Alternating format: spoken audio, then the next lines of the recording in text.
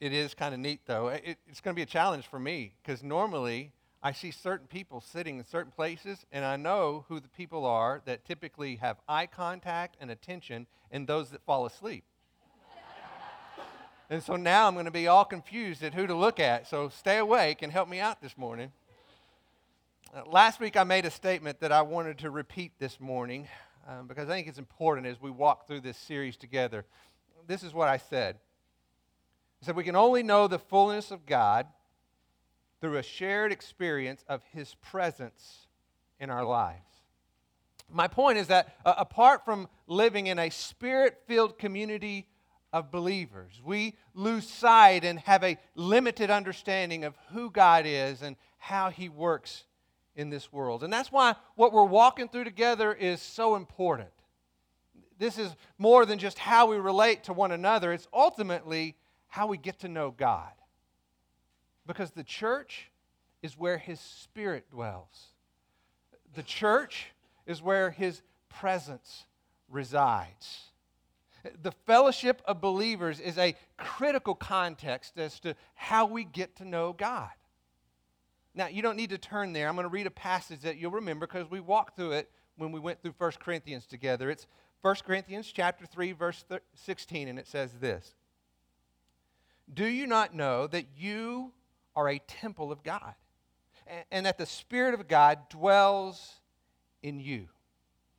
What's important to understand about that verse is the you is a second-person pronoun. Jason and I were talking about this literally, and he made the point. He says if you were to translate that you into Texan, it would be a y'all. So you, church in Corinth, you, Melanie Park Church, y'all are the place where the very presence of God dwells within the fellowship of your love for one another. That's what it means. So learning how to relate to one another is an important part of how we get to know God. But I think there's an even more important reason why this is such a vital issue for us. In addition to getting to know God, we also know that Scripture tells us that the church displays the manifold wisdom of the God. So the church exists not just to learn about God, and that's important as we come here together, but ultimately how we relate to one another is how we display the manifold wisdom of God to the world around us. But that only works if what they see in us is dramatically different than what they see in the world. So practicing the one another's is actually a part of our mission. It's how we get to know God, and it's how we display His presence to the world around us. And for that to happen, the church needs to be a miraculous work of God. As this series has been entitled, it needs to be a supernatural community in Christ. If you go back to the book of Acts, and you look at how the church was being formed, when it first came into being, you'll notice that there are a number of miraculous signs. The most important and the first of which was Pentecost, right? When the disciples stood up and proclaimed that message of the gospel of Jesus Christ dying, buried, and rising again. And as they spoke those words to the people that had gathered, each person heard that message in their very own language. It's a miraculous work of God. As you go on, as they continue to preach and teach, they heal the sick, the lame, and the blind. And all those miracles were being performed to validate the truth of that message that they were proclaiming, that Jesus Christ is Lord. But I want you to notice something. As that local church is formed within the book of Acts, you're going to notice that those continuing patterns of miracles do not happen ongoing. You don't see the same pattern of the same miraculous signs. And so we need to ask ourselves, why not? Here's why. Because the love and unity found within the body of Christ is an ongoing miraculous sign of the power of the gospel to transform lives. You are the miracle. your love for one another, the unity that you share together in Christ. That's the ongoing miracle. And in the absence of that, we don't have anything to offer. But because of that, we have everything to offer. Life in Jesus Christ. Last week we began our series talking about the miracle of unity in the church. And we talked about how that was an outcome of the gospel. That there's neither Jew nor Greek, slave nor free, male nor female. Why? Because we are all one in Christ Jesus. Unity is a gift of the gospel. We don't create it. It is a gift of redemption through Christ. And even though that we don't create it, the Bible still calls us to protect it, right? So that's what we talked about last week. How we protect this gift of unity by working through our differences. Remember, forgive one another as Christ has forgiven you. We talked about how we have to live within our differences so that we accept one another as Christ has accepted us. We don't want to segregate into groups of people who are just like us. We want what we have to display the diversity of the love of God that is seen throughout the relationships of His people from all kinds of backgrounds. So that if Jesus Christ is the only thing we have in common, it's enough because it's everything in our lives. Paul, in his letter to the Ephesians, says it this way. He says, every joint and every ligament works together, causing the growth of the body as it builds itself up in love. The miracle of love. And that's what we're going to walk through together this morning. Let's pray. Father, as we come to you this morning and look at your word, we want to be reminded of the significance of the one another's in your word. We want to remember that they are there to help us understand the gift that we have been given through faith in Jesus Christ, that we love, we are unified, we are ultimately a body of believers because of the redemptive work who brings things together, things that are broken, made new. So, Father, help us to be a people that you've called us to be, a people that displays your wisdom to the world around us because of the way we love one another. May we be that people that you've called us to be. We pray this in your name. Amen. Last week I made the point that if you look at the one another's, which there are about 100, by the way, in the New Testament, if you group them together, they go in certain categories pretty nicely. The first one was unity, and about 1/3 of all the one another's relate to unity. It's a big deal, right? But another 1/3 relates to this topic of love. So in a sense, you can look at love and unity as kind of the cornerstones of what it means to relate to one another within the body of Christ. And I think the reason that that's the case is because love and unity ultimately are the cornerstones of the gospel itself. If you would, turn to Ephesians chapter 2. Familiar verse, verse 4. But I want you to see how this comes together. Ephesians chapter 2, verse 4. Where it says, but God, being rich in mercy because of His great love with which He loved us, even when we were dead in our transgressions, He made us alive together with Christ, for by grace you've been saved. It says because of God's great love, He literally unified us with Christ. That love, that miraculous love, combined with that miraculous unity leads to an intimacy, a fellowship that we share with God through faith in Christ. That's the heart of the gospel. Love and unity together combined for a miraculous intimacy. Fellowship between God and man. That's a miracle. So we should ask ourselves, how do we live that out in our love for one another? If that's true, and I hope you believe it is, how do we reveal the supernatural transforming power of that gospel love in our relationships with one another? Well, to answer that question, we're going to do three things, and you see them in your outline. We're going to walk through them together. I believe that we see the answer found in the standard, the pattern, and the source of love. Let's start with the standard. Turn to John chapter 13. John chapter 13. And if you would, look at verse 34 with me. John chapter 13, verse 34.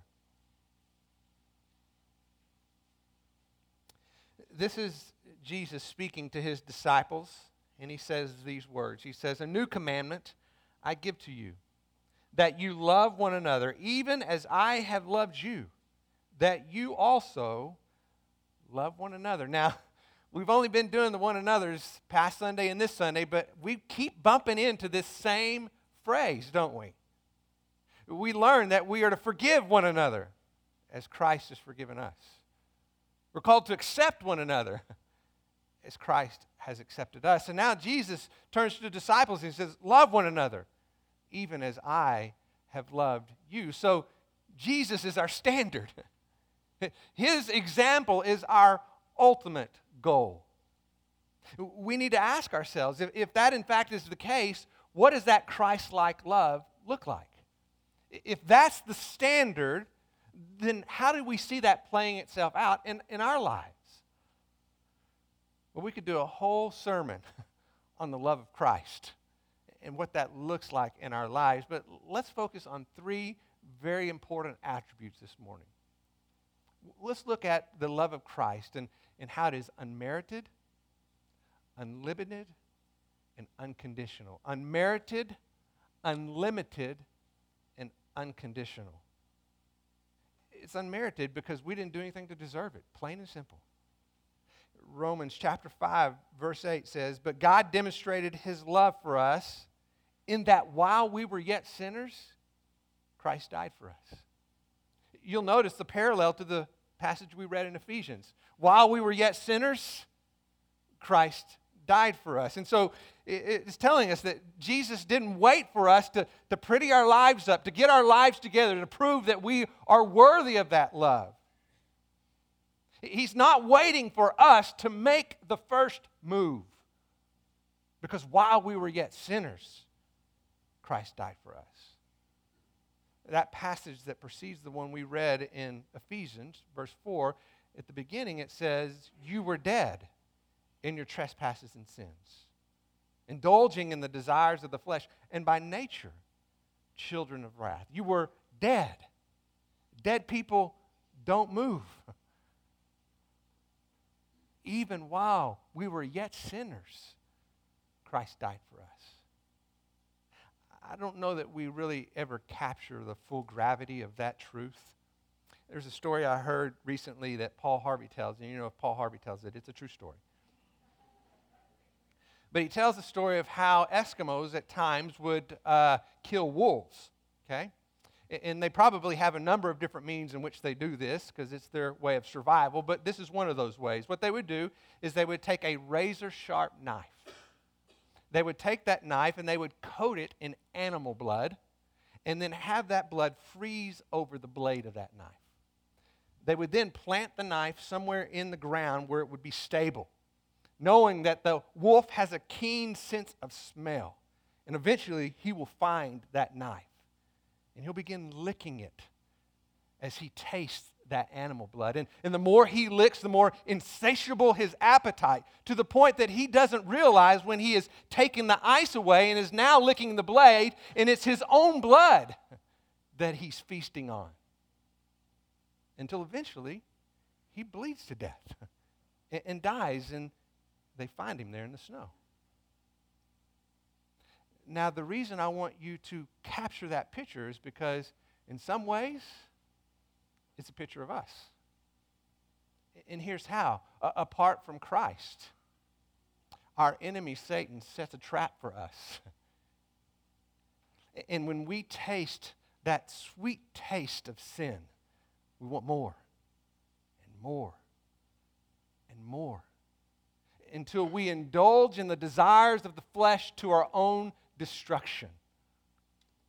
That's the reality of what that passage in Ephesians is telling us. So let me ask you, is there anything appealing about that picture of who we are apart from Christ?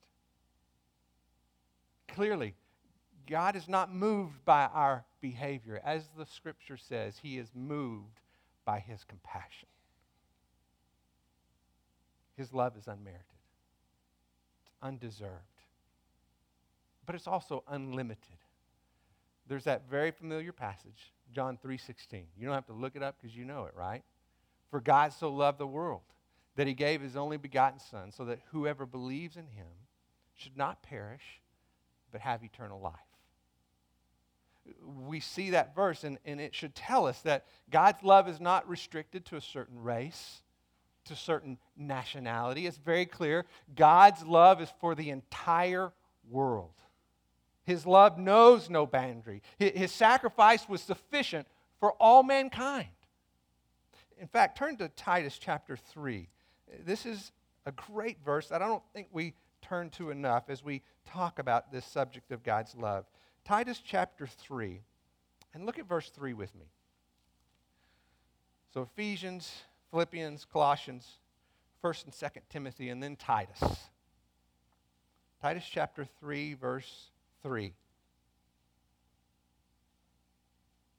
You're going to continue to hear a resounding theme as we look at these passages, but look at what is said in Titus chapter 3, verse 3. For we also once were foolish ourselves, disobedient, deceived, enslaved to various lusts and pleasures, spending our life in malice and envy, hateful, hating one another. But when the kindness of God our Savior and His love for mankind appeared, He saved us, not on the basis of deeds which we have done in righteousness, but according to His mercy, by the washing of regeneration, by the renewing of the Holy Spirit, whom He poured out upon us richly through Christ our Savior, that being justified by His grace, we might be made heirs according to the hope of eternal life. Did you notice it there? In verse 4, His love for all mankind, including, as it said earlier, the disobedient, the deceived, the enslaved, while we were yet sinners. Christ died for us. We didn't merit His favor, and His love is in no way limited. There's not a quota, because the love of Christ is sufficient for all mankind. It knows no limits. It has no boundaries. It says, to as many as believe, to them He gives the right to become children of God. The love of Christ is unmerited. It is unlimited. It's unconditional. You might hear that word unconditional and think, well, that's kind of the same thing as unmerited, right? Same. Well, I think it's different. Let me explain to you why. I want you to think of unmerited as something that happens on the front end. Again, God's love is not triggered by some action on our part, right? We didn't deserve it. Ephesians 2:8-9, for by grace you've been saved through faith. And that not of yourselves, it is a gift of God, and not as a result of works, that anyone should boast. So unmerited has to the idea that we don't do anything to earn God's love. Unconditional says that we don't do anything to lose God's love. Turn to Ephesians chapter 1, verse 13. Let's go back to your left. Ephesians chapter 1, verse 13. This is a great verse speaking of the unconditional nature of God's love through faith in Christ. And I want us to look at this together. Ephesians chapter 1, verse 13. It says, in Him, you also, after listening to the message of truth, the gospel of your salvation, having believed, you were sealed with Him with the Holy Spirit of promise. It said, once you believed, a promise was made. Look again and tell me, who made the promise? God does, right? God makes the promise. He says that you were sealed. It literally means to make secure. You were sealed by this promise. The word sealed has this imagery attached to it that we don't think of today, but in the ancient times, whenever a letter or a decree was sent out, they would take hot wax, and the king would take his ring and make an impression in that wax. It was like his signature. And it was his way of saying, this one belongs to me. In the same way, God is saying that I made a promise, and I have sealed that promise for those who believe through the power of the Holy Spirit, and that seal says, this one belongs to me. Now look at verse 14 to see what that promise is. The Spirit who is given as a pledge of our inheritance with a view to the redemption of God's own possession, to the praise of His glory. The promise of an inheritance as God's own possession. This is mine. This one belongs to me. This is my child. So we are secure not based on our performance, but on God's promise. That's what this says. And that's what the love of Christ is all about. It's unmerited. It's unlimited. It's unconditional.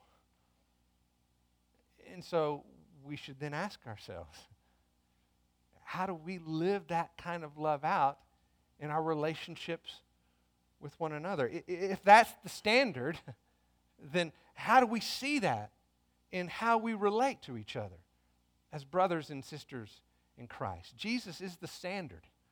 But I also think He gives us a pattern and one that we can follow.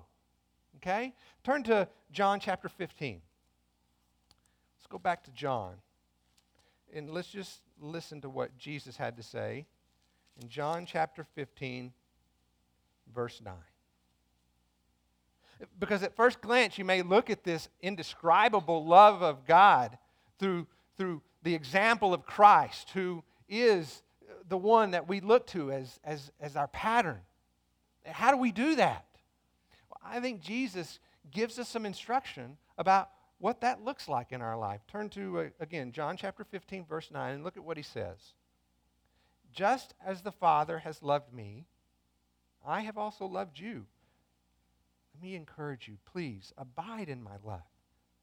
If you keep my commandments, you will abide in my love, just as I kept my Father's commandments and abide in His love. Jesus is saying that the love of God flows out of a life of faithful obedience. His point is that when we walk in God's ways, we abide in God's love. It was true for Him, and the same is true for us as well. You see, there's goodness built into God's design.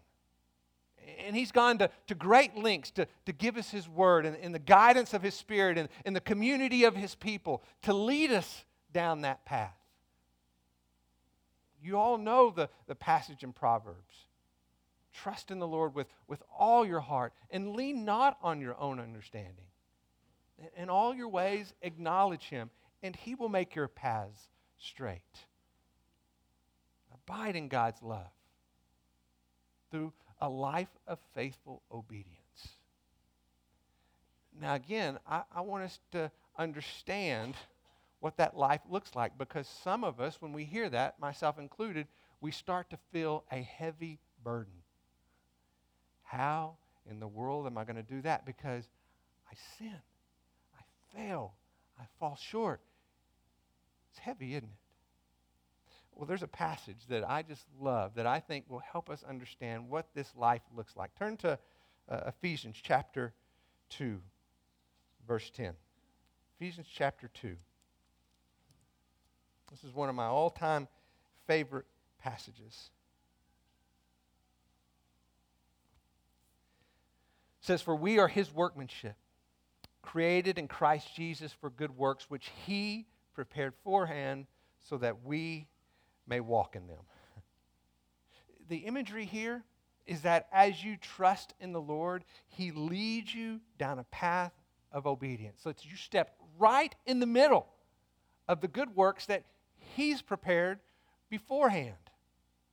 And those good works are ultimately gifts of His love. He wants you to have it. He leads you right to it. So when you think about obedience, don't think about something that you're doing separate and apart from God as if you were earning His love. I don't want you to think about the love of God as a payment for obedience. And here's why. If we look at it as a payment, we're not very something that we earn, we're not likely to give that away. Just think about your own paycheck, right? If it's your hard-earned money, that you, blood, sweat, and tears made that money, when you earn it, you possess it, you control it, and you don't want to give that away. But let's just say you won the lottery, and now you're all of a sudden a millionaire, and you got all this money that you didn't earn, it was just given to you. You're much more generous with that kind of money, aren't you? I want you to think about that. Because when we think about the love of Christ, it's not something that we earn so that it's payment for obedience. Did you see who's taking the lead when it comes to a life of obedience? It's God. And as long as we entrust ourselves to Him and seek Him and look at what His Word has to say, He's going to lead us right down the path of obedience. If you follow Him, you will step right in the middle of the good works that He prepared beforehand. And those good works are deposits of His love. It reminds me of an Easter egg hunt with little kids, right? We've all done this. We go out and hide the eggs. It's exciting. They're excited. Hide your eyes. Don't look.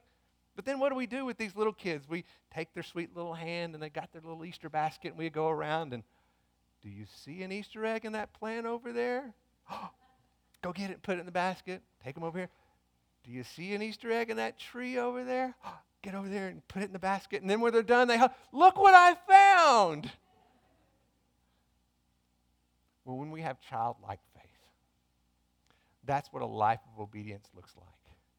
As Jesus leads the way and shows us the good works that He planted beforehand.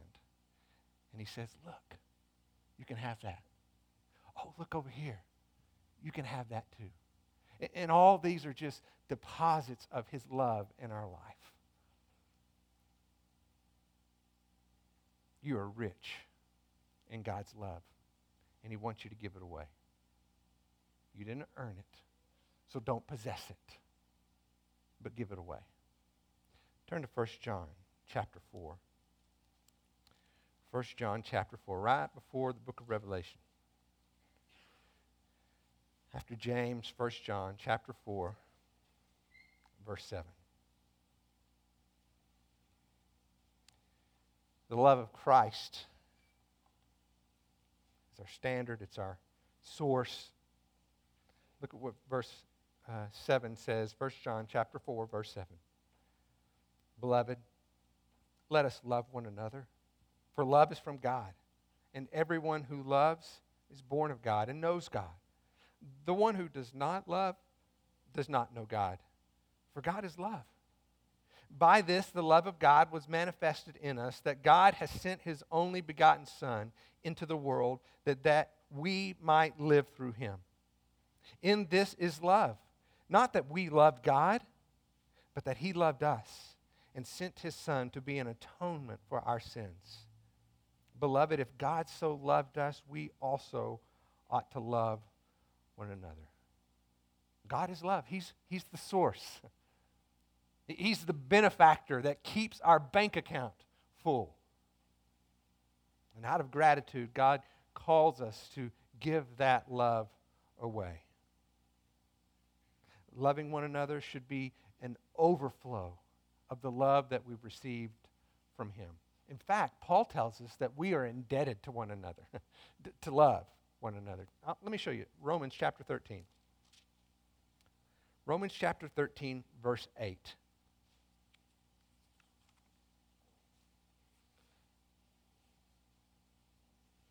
Romans chapter 13, verse 8.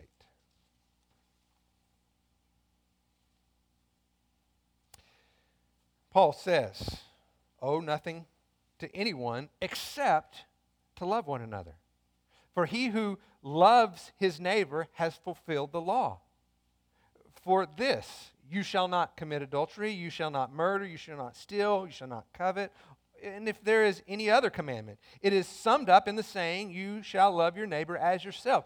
Love does no wrong to a neighbor. Love, therefore, is the fulfillment of the law. Paul says that we owe a debt of love to one another. Notice that there's no term limits or conditions, right? It's the love of Christ, a love that is unmerited, unlimited, and unconditional. And so, like the love we've received from Christ, we are called then to love one another. What if they don't accept it? Keep paying. What if they abuse it? Keep paying. You can stop loving others when God stops loving you. When your bank account's empty, you can quit. But as long as you're walking in the good works that He's prepared beforehand, that day will never come. You have been made rich in the love of Christ. You see, the only way I sin against you is if I default on my debt to love you as Christ has loved me. It's the only way. And so when you look at that list of sins that Paul, it's obviously not a complete list, is it? I mean, and he says, and it doesn't matter, he basically says in the verse 9, here's a few, but you can add a whole bunch more to this. His point is that in all these sins, the heart of it is selfishness. Putting my needs and desires before the other person. So when I commit adultery or sexual immorality, it's selfishness on my part. I'm using you for something that I want. I get something at your expense. In our world today, there's the typical response to that when two people are engaged in sexual immorality. They might say, well, we both want it. Okay, then you're both selfish. Because God's love protects God's purity as He designed it. And if you believe anything different than that, you are licking the knife. So we need to love one another out of the love that God has shown to us. And he says there in that verse, he says, it can all be summed up at the end of verse 9, you shall love your neighbor as yourself. That fulfills all of the law. Name any commandment, and it will be fulfilled if you follow that pattern. I don't know if that sounds confusing to you. That's always been confusing to me. I think it's helpful to look at it kind of in its antithesis, okay? What's the implication being made here? And it's this. The only way you break the law of God, is if you love yourself more than you love your neighbor. If you use your neighbor for your own gratification. If there is an action that you take that is for your benefit but not theirs. You see?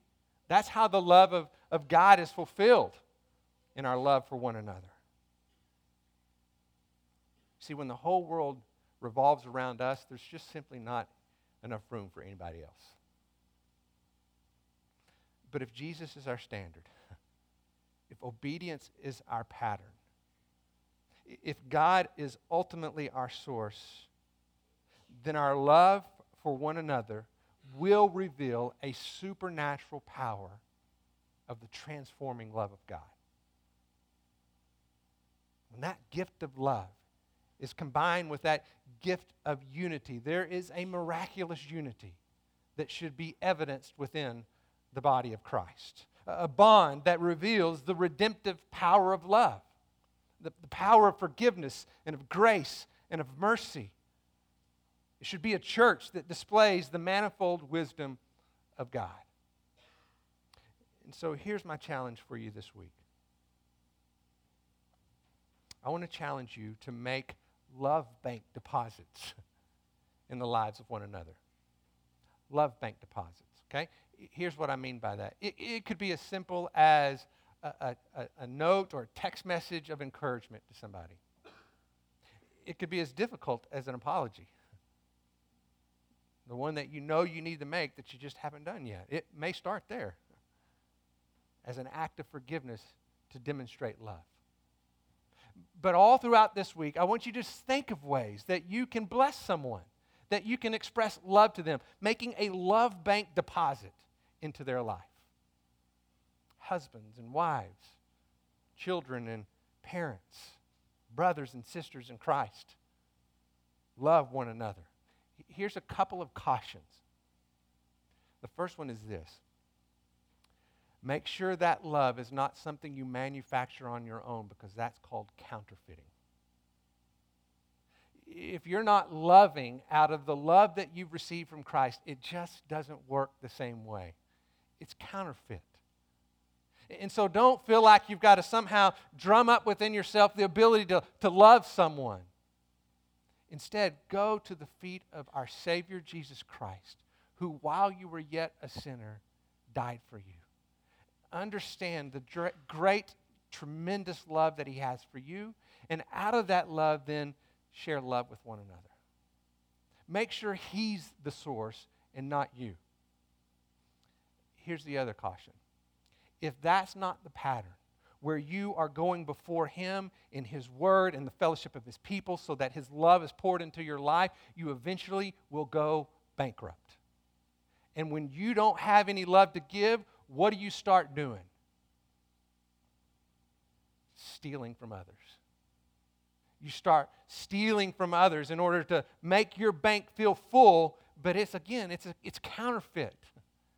So don't try to love out of your own ways or your own, as if yourself is the source. Don't counterfeit money, and don't try to love in the absence of being loved by God. See, I think this is where we struggle in our world today, because we come to church on Sunday and we hear what we're supposed to do and we say, gosh, you know, right? You're right. I need to start doing that. So we sure, and this is especially true for us type A personalities. I got it on my list, love bank deposits, as many as possible. Check, check, check, check. And I'm going to do it, and I'm going to do it, and then I'm going to end up as dry as a bone. Because I have tried to fulfill the command out of my own resources, and I get bankrupt. But if I can be faithful to spend time at the feet of my Savior Jesus Christ, if I can just look at His Word and hear what He says, if I can spend time with His people so that I'm reminded of truths that I need to hear, and that if that feeds into my life, now I have something to give that ultimately found its source in God. And that's the way God intends for it to work. In the absence of that, we're only making things up. So begin at the feet of our Savior. And then from that, feed love into the lives of one another. And from that, we will see the miraculous, redemptive love of God put on display in His church. Amen? I'm going to pray for us, and then I have some folks I want to introduce to you, so don't go off too fast. Let me pray. God, thanks so much for the time this morning. And as we continue down this path of understanding the one another's, we recognize that apart from you, we can do nothing. We are bankrupt. We produce counterfeit love when it comes from us. We recognize and confess to you this morning that anything that we have to offer has to ultimately be an overflow of what we've first received from you. Trusting in you, following you, walking in the good works that you've prepared beforehand, seeing those as deposits of your divine love in our life. Father, help us to be the people who display the supernatural community of Christ, that supernatural love of God in the way we love one another. And this week, I pray that we're particularly good at that. That we are mindful of how to care for and make love bank deposits into the lives of those around us in meaningful ways. By the power of your love and your grace and your mercy towards us. It's in your name that we pray. Amen. Carol, Goldwater, and Wes and Sarah, if y'all would come forward, please. And Bree. So, Russell was talking earlier about the family conference that we have coming up, and the real privilege that we have within this body to see multiple generations represented. Well, here we have multiple generations that are a part of this church family. This is Carol Goldwater and her son Wes and his wife Sarah and their daughter Bree. And so these are 3 generations right here represented before you. And they have chosen to make Melanie Park Church their church home and to be a part of this family so that we can love one another as God's called us to. So let me encourage you, maybe your first deposit this morning is to come introduce yourself and welcome them into our church family. Let me pray for Wes and Sarah and Bree and Carol. God, thanks so much for your love for us and for Carol and Wes and Sarah and for Bree and for their desire to be a part of this church family where they can be loved and love. Help us to be the people that you've called us to be in our love for one another. It's in the name of Jesus Christ, our Savior, that we pray. Amen. God, y'all are here.